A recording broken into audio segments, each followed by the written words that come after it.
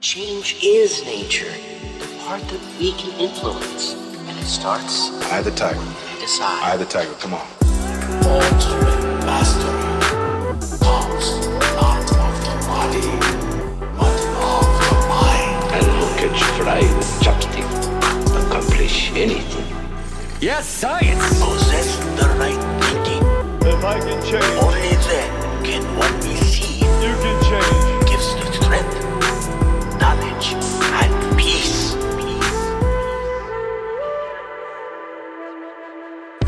I'm your host, Ross Anderson, and this is the Motivational Dude podcast. And on this show, we'll be exploring all the tools and tactics that you can apply to realise your potential, from mindfulness to meditation, psychology, physiology, biology, and much, much more. Let's get to it. The story of transformation. So I guess why I really do what I do, to express that, I have to take you back to when I was young. It all started from me when my mum and dad split up when I was 4. And my dad was in and out of my life till I was 15. And then ultimately he rejected myself and my sister. And that, of course, it pained me. I didn't really know quite how deeply it pained me. I didn't really know how to understand that emotional stress. And I didn't really know how heavily I wore that emotion every single day. I wore it like a monkey in my back. And unfortunately for me, that manifested in unruly, aggressive and chaotic behaviours, hard to handle behaviours at times. I always would blame my mother. She wasn't to blame. And nor was my father to some degree, because I've made peace with that. But at that time, I didn't really know. I was confused, a lot of insecurities because of that. And I didn't really know my place, and I didn't know how to handle those emotions. So I was very aggressive and uncertain of myself. And that was part of my story. My mother met another partner who I guess fulfilled that fatherly void for me for a number of years. They were together and we kind of had that nuclear family. There was my mum, my sister, this other gentleman and his son. And we had a family of 5 and it was beautiful. It was amazing. He would read books to me, he'd play the computer with me. He played the guitar, so he helped me with that. And he'd play songs for us. It was just a generally fun, loving, caring individual. And then unfortunately, when I was about 13, 14, he and my mother broke up, and that's when shit hit the fan for me. It really started to go downhill and act up in school. I was on a behaviours card, I was on a doggers card, which is just where you don't go to school, you pretend you're going to school. For those who are not familiar with that terminology, maybe you're listening from outside of the UK, you don't go to school. I can't remember what you call it in the US or in Australia, but you just ditch school. You don't go. Pretend you're going to go and you don't go. I was also on a drugs card because I got caught selling drugs and taking drugs in school. So it was a little shit, and a lot of that shittiness extends from my past and where I was. So I went through school and I had potential. I was good at sports, I was good at aspects of English, I was really good at drama, but I did not like that one size fits all approach in school of how the educational system teaches you to learn and encode information and then regurgitate that, spit that information out in a particular way. That's the paradigm, and I didn't fit into that paradigm. I was too high energy, I was very opinionated. I didn't learn that way by listening and regurgitating. And I think a lot of people resonate with that because the school system, in my opinion, is highly flawed for that particular reason. So because I wasn't able to give my energy and my opinion, I acted up. And because of that acting up, initially I was labelled, and labels are dangerous. They can be very, very powerful things in good ways and bad ways. And I was labelled the bad boy. I was the little guy who would be put out the class and then peering in, trying to gain attention because the way that I felt validated in school, and I guess throughout a lot of my former years, was by making people laugh, was by acting silly. Now, a lot of young people, in fact, adults still do that too. And that is because you're not able to express your truest energy, your authenticity, or you don't even know who you truly are as an individual. You don't know who your value, you just don't feel fulfilled. You regress and you become something you're really not. So those labels became a self-fulfilling prophecy, and I left school with no education. And my vision of who I thought I was just this little kid for the back ass of nowhere who was only good for a number of things: selling drugs, taking drugs, acting the idiot, getting girls and kicking a football about. That was really it, and that's the vision I held of myself. Not very empowering. I left school and my drug dealing and drug taking intensified to the point where I took my first overdose, unintentional overdose, at 19. That happened in Magaluf. I won't go into the details of that. I can keep that for a specific show, but took a lot of ecstasy, a lot of drugs, a lot of speed and cocaine and alcohol throughout the day, and ended up in Magaluf General, rushed to Magaluf General and almost died. Took my second overdose at 22, and in between that period I developed a lot of physical and mental ailments. The physical, well, that started off as eczema, skin rashes due to a bad, unsavoury diet. I then developed a lot of stomach issues, which then transpired into IBS, inflammatory bowel syndrome, inflammation of the colon, because you're consuming a lot of frankenfoods, alien foods, foods that aren't supposed to be in the body. But my mum wasn't to know that, and she was doing her best at the time, working 3 jobs, to give us what she believed was right: love, clothes on our back, and food on the table. That IBS quickly become more damaging and limiting in my life. I developed brain fog, a lot of autoimmune type symptoms where the doctors, were trying to diagnose me with everything and anything, from fibromyalgia to arthromyalgia to Raynaud's to rheumatoid arthritis, you name it. They were trying to diagnose me with that autoimmune condition. So I had all that going on, a lot of pain, joint pain, hands flaring up. One hand would be red, the other hand would be normal colour. I can pop some pictures up and the attachments that will be on my website with these podcasts, but I won't get into the depths of that now. So I had a lot of physical issues going on. I had a lot of mental challenges. I was really stressed out because of the life I was living. I was leading a very toxic life. I had toxic relationships. I was selling drugs. I was taking drugs. I was drinking a lot of alcohol, eating a lot of bad foods, just not living a very healthful life or healthful habits. So stress quickly became overwhelm, quickly became anxiety. I started feeling very anxious and unsure of what was going on in my body. My physiology was all over the place. And then when I was about 19 and a half, I took my first anxiety attack, my first panic attack in the north of Scotland in Callander. I was away on a trip with an ex-girlfriend of mine. We woke up the following morning and I didn't feel too good. I went into the toilet, collapsed. The woman from the bed and breakfast phoned an ambulance. I was rushed to Stirling General. It was embarrassing. I had no clothes on because I was in bed naked with my ex at the time. And I was rushed to Stirling General. When I got there, the doctor said, "It's all in your head.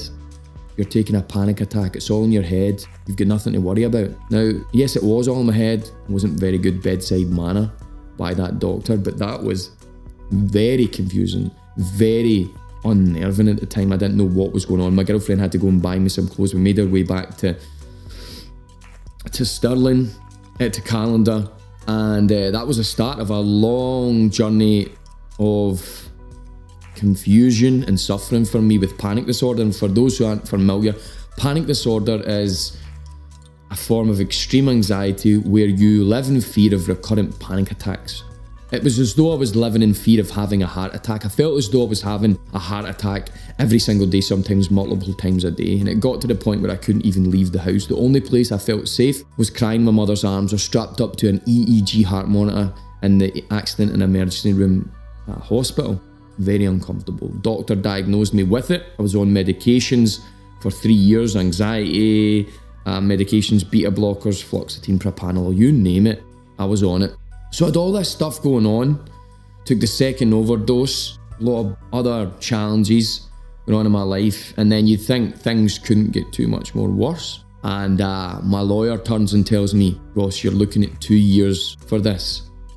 There's not much I can do. 2 years in jail. Because throughout that process, I didn't mention that I had a very unhealthy record with the police from the age of 15 to 22. Caught for, it started off drinking in the street, caught with a little bit of hash, cannabis here or there, drunk and disorderly. Then it transpired into, really hurting some people.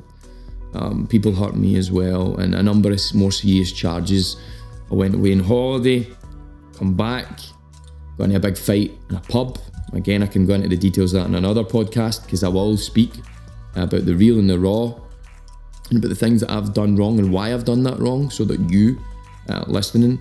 I could avoid those sorts of things. But ultimately, because of that event, that was the straw that broke the camel's back. I'd been given second chance after second chance, and the lawyer told me 2 years, there's nothing else we can do. So it takes a year for the court case to come to fruition. I have to decompartmentalise the fact that I'm going to go to jail for 2 years. And the lead up to that was not nice. I thought I was going to jail, I thought my life was over. I was actually in college at that time. And my college lecturers they were really fundamental in keeping me sane.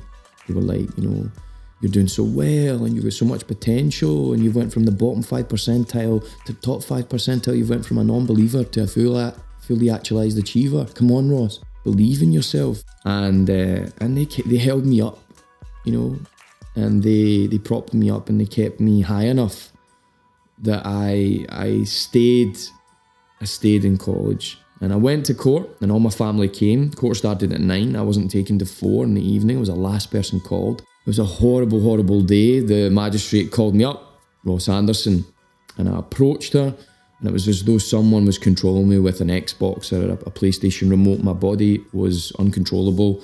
It was all over the place. My legs were like jelly. I approached the magistrate and she's talking about all the events that were the straw that broke the camel's back. And I'm off in the distance thinking, how the fuck did it get to this point for me? Was it because my dad left? Was it because of the drugs? Was it because my mum was a single parent? Was it because of the socio-economic status that I had, working class? Was it because of the people, the environment that I was exposed to? Was it because I was bullied? Was it because I was the bully? Was it because of X, Y, Z? Continuous list of unfortunate things. And then I realised in that moment, it wasn't because of any of the external things.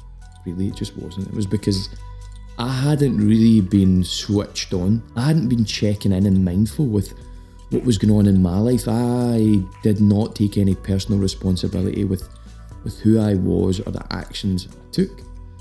And I didn't run my days, they ran me.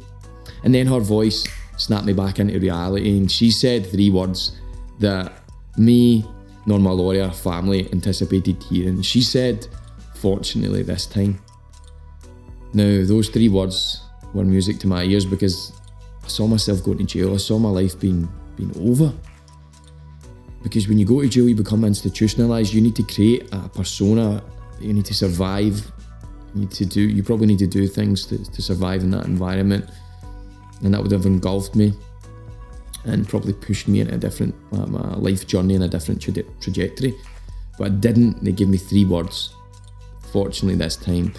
And even though there was multiple consequences, tough consequences that I had to face up to, denied access into America, I lost the job, I had to engage in community service over 300 hours, where you just have to engage with a lot of idiots and assholes. Not all of them, but the majority. I was put in a list, which makes me sound like a paedophile, which I am not. But they put me on a list where I wasn't allowed to work with vulnerable adults, children. I had to fight that with the Citizens Advice Bureau for a long time. Anyway, a lot of really tough consequences, but I did not care. Because in that moment, I was given a second chance. In that moment, I was able to wake up to, I guess, choose a new path for my life. And it wasn't like, everyone says, what was the turning point for you, Ross? That was a big part of it, but it wasn't that one moment. There was multiple events leading up to that moment that were like, factors that were slowly but surely awakening a certain percentage of my mind. It was almost like there was a chap at the door, and the chap at the door, through every unfortunate circumstance and challenge, was getting louder and louder and louder until ultimately I was sentenced to 2 years in jail. And that was as though someone who was booting in the door, and I had no option but to answer. So it wasn't a big X Factor moment, but it was like an opportunity for me to choose a new path for my life, create a new set of belief systems, hold on to that and move forward. And I did. Got accepted into 5 universities, which I applied to. I wanted to study more about the mind and body, and at the time, the closest university with the best department for that was Glasgow University. It was the number 2 in the UK for psychology. So I set my sights on going there.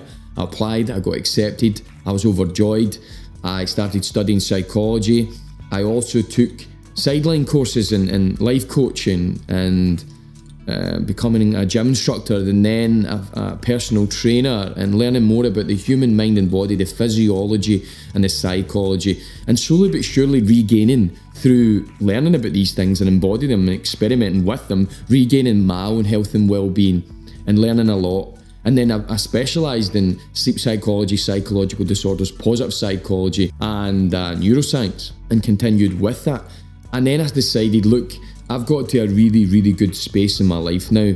Yes, I want to continue moving beyond that comfortable point, because I feel a lot of people are in a negative space like I was, -5, -3, they get back to baseline, but then they forget, they don't immerse themselves in the tools that they've been using any further, and they become stagnant and they stagnate their growth. And I thought, I don't want to be that. I want to continue exploring the science and wisdom of well-being, all these different tools and tactics, and see what can be. But also while I'm doing that, I want to help other people, because when you learn something in life and it develops, it creates a positive result in your life, you just want to tell, you want to shout it from the rooftops, you want to tell other people, and that's what I wanted to do. So I started doing that, and lo and behold, in the last, 3.5 years since leaving university and becoming a psychologist, I have helped over 20,000 people through my speaking and training events, and tens of thousands of more online.